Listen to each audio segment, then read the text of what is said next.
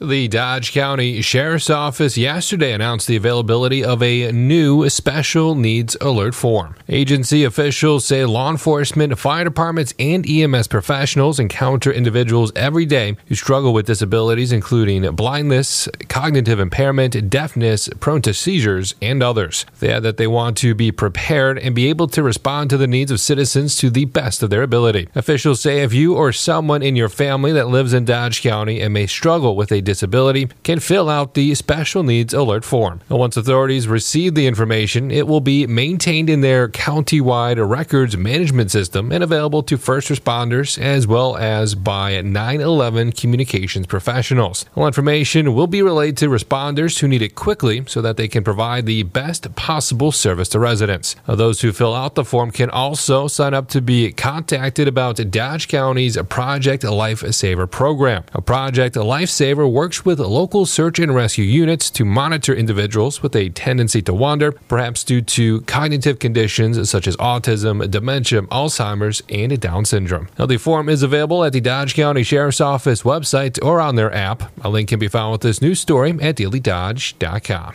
Well, the recent winter storm played an assist in the arrest of an alleged drug dealer. Washington County 911, where is your emergency?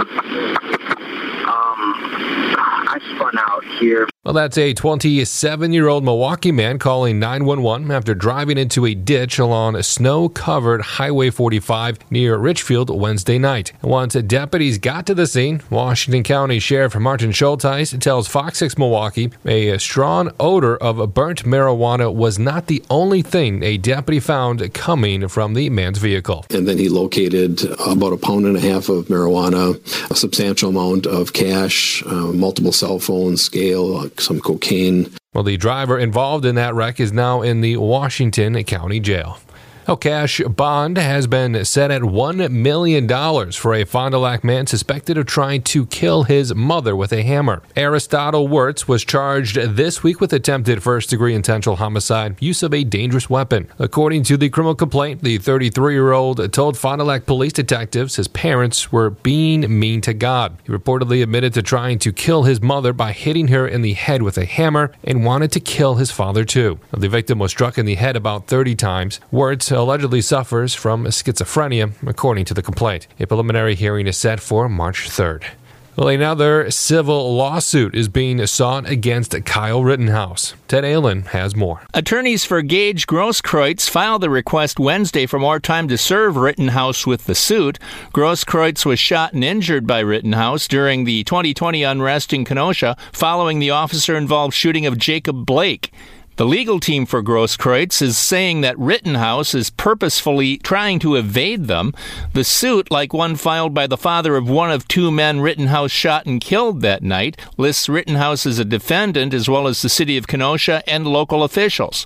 In 2021, Rittenhouse was acquitted of all charges connected to the shootings. After he testified, he acted in self-defense.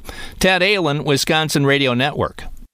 Well, Governor Tony Evers has ordered the flags to half-staff tomorrow in honor of Lake Mills Fire Chief Todd Yandry. Now, the 40-year veteran with the department passed away in the line of duty on February 15th. Initial reports indicated that Yandry died of a cardiac arrest. Evers says, by all accounts, Yandry was a caring and loyal friend, mentor, coach, husband, father, and grandfather who was dedicated to his community. Yandry graduated from Lake Mills High School and later earned his degree in emergency management with an emphasis in fire safety from Lakeshore Technical College. He joined the Lake Mills Fire Department in 1981, becoming a full-time firefighter in 1995 and chief of the department in 2019. His services for Yandry will be held tomorrow in Lake Mills. Chief Yandry was 61 years old.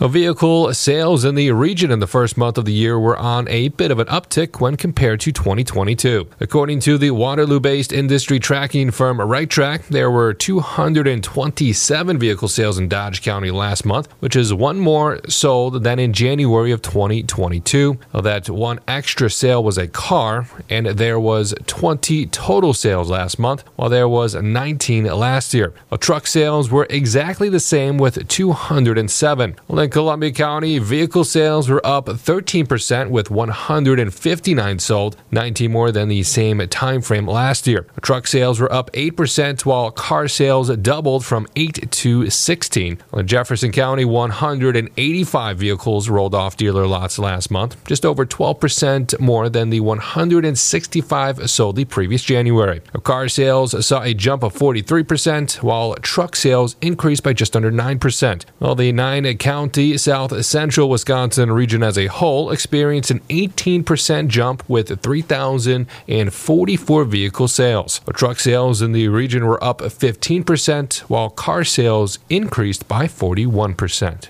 Watertown Regional Medical Center has been recognized as a top 100 rural and community hospital for 2023. The distinction comes from the Chartis Center for Rural Health, an annual program that honors outstanding performance among the nation's rural hospitals based on the organization's performance index. Hospitals are rated in the Chartis rankings using publicly available data sets and scored across 8 performance pillars. According to the Chartis website, these top performers are excelling in managing risk, achieving higher quality, securing better outcomes, increasing patient satisfaction, and operating at a lower cost than their peers. Watertown Regional Medical Center's CEO Richard Kennington says it is an honor to be rated among the nation's top 100 rural and community hospitals, and it is a testament to the skill, compassion, and hard work of their team members. Well, the Wisconsin Department of Natural Resources says Nays Natural Premium Meats and Sweets in Slainer is issuing a voluntary Class 1 recall. Well, the recall is for packaged pizzas sold at retail. One is a Nico's Authentic Premium 12-inch combo pizza, and the other is a Nico's Authentic Premium 12-inch sausage pizza. Well, the affected products carry a mark of inspection with establishment number 177 and package code 04823. Well, the package codes can be found directly below the State of Wisconsin inspection legend on product labels. Well, the DATCP says the recall was initiated based on evidence collected during a routine inspection. Well, they say the products were produced without the benefit of an inspection. No illnesses have been reported as a result of consuming these products. Anyone with signs or symptoms of a food-borne illness should contact their doctor. Consumers who have these products can discard them. Paul Ryan again advises Republicans against nominating Donald Trump for president. The former Speaker of the House and longtime Wisconsin congressman spoke Thursday at UW-Milwaukee, and he told Fox 6 Milwaukee who his top choice for the GOP's 2024 presidential nominee would be. I'm backing the person not named Donald Trump, so I don't really have a dog in the fight other than that. If we nominate Trump again, we're going to lose again. We know this. He will cost us another election. So I'm just excited about somebody not named Trump. Ryan was in Milwaukee to talk about a new book he's edited. Well, the votes have been tallied, and Madison's winter street clearing vehicles have new names. Well, they are Saltimus Prime, Snowbeat 1 Kenobi, Seymour Pavement, and Dolly Plowton. Madison Streets Division spokesperson Brian Johnson says the names are a fun way to bring attention to the issues of keeping salt out of the water system. Really important for us here in Madison just because our relationship to our lakes and also the city we sit on top of our water aquifer. Well, over 3,800 votes were cast. And I'm Kevin Haugen reporting from the Daily Dodge News Center. Submit your news tips at dailydodge.com.